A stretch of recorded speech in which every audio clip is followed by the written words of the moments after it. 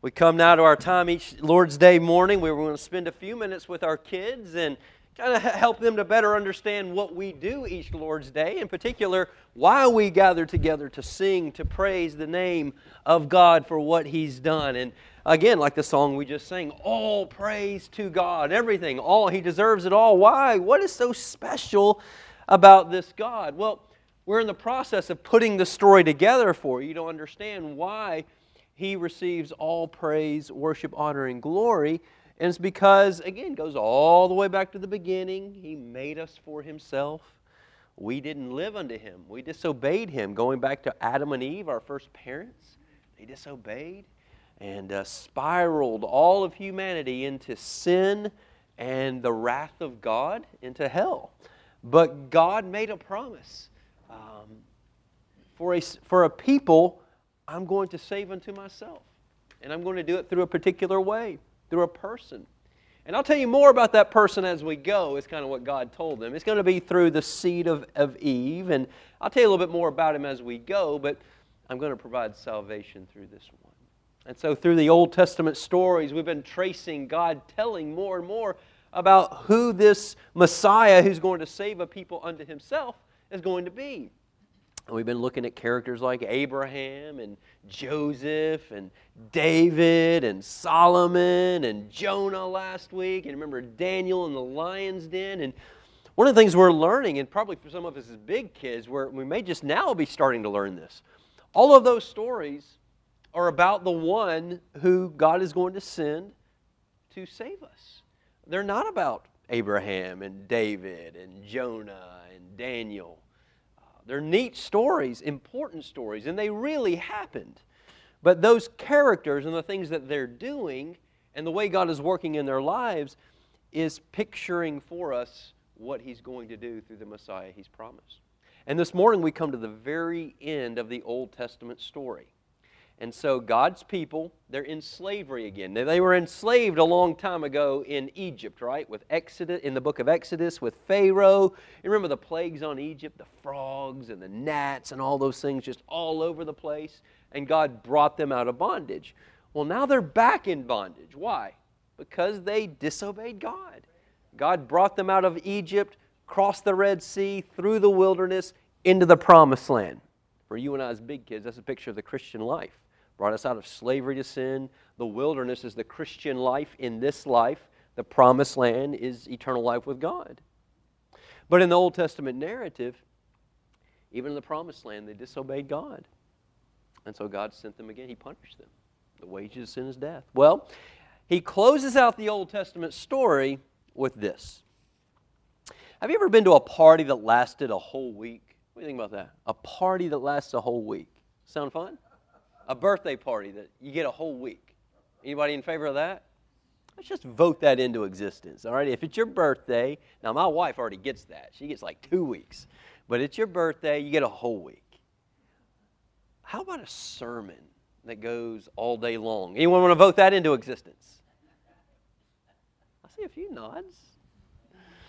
Well, that's what happens to God's people after God brought them home this last time from being slaves. They had forgotten how God wanted them to live and who they were supposed to be. So Ezra and Nehemiah, a couple Old Testament prophets, read them the rules that God had given to Moses. And those are the 10 Commandments. So they're reading the very same things we're reading in the prayer meeting. They're reading them to him. But something odd happened. The more the sermon went on, the sadder they all got. Why? Was the sermon that bad? Was it that boring? No, not really. It was strange. As Ezra read the book of rules, it worked like a mirror. What do you do when you look into a mirror? What do you see? You see yourself. And so, just like we talked about this morning, when you look at the law, it's showing you yourself. It showed them what they were like. And they didn't like what they saw. They saw they had not been living the way that they should, the way that God created them to.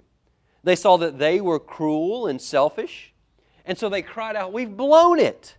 Now God for sure is going to punish us." They thought they knew God. And they thought they knew what God was going to do. But they didn't.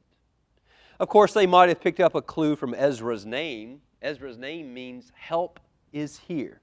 in the Old Testament, even in the New Testament, people's names mean something. It's a message from God. And Ezra's name means help is here.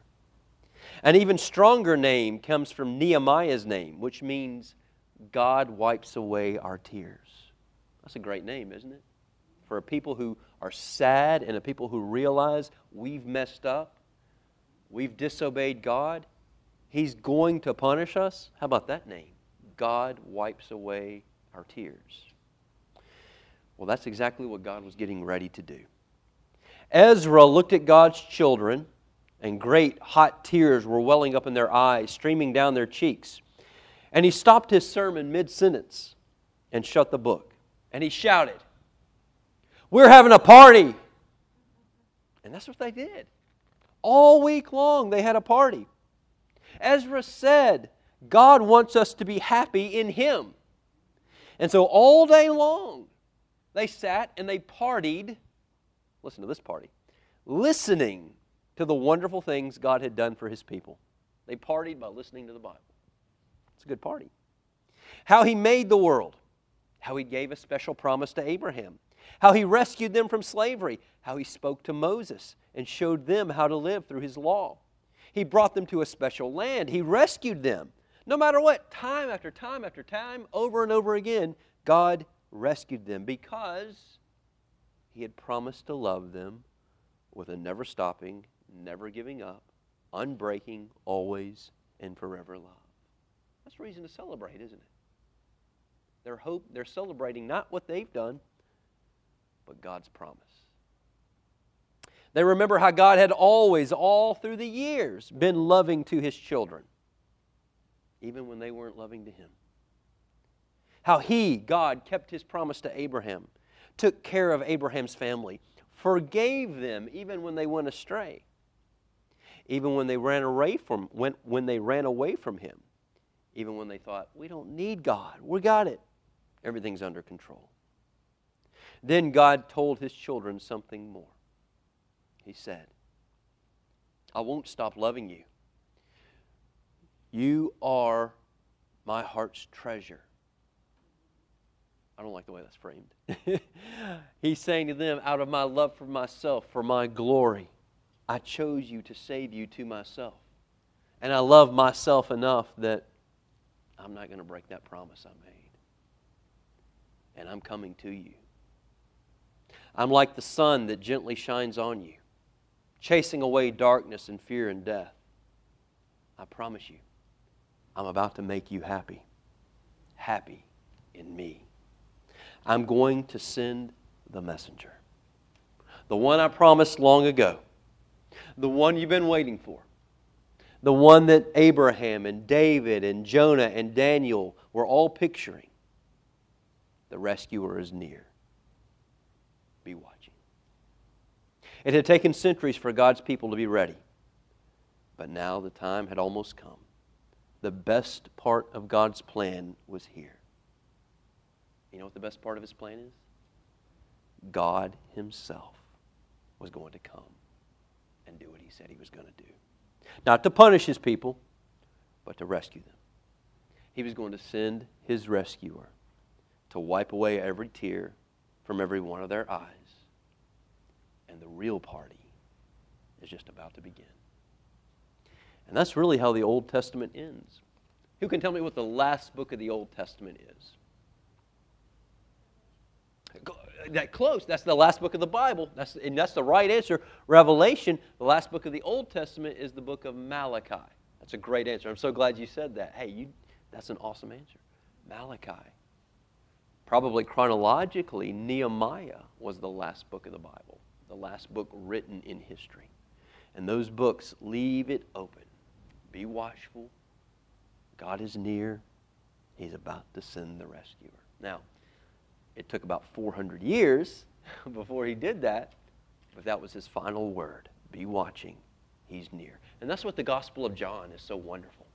When John, we're fixing to look at in just a moment ago, is saying all these wonderful things about Christ. This is Him, He's here. He promised He's here. That's why we celebrate.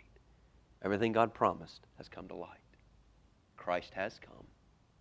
The party has begun.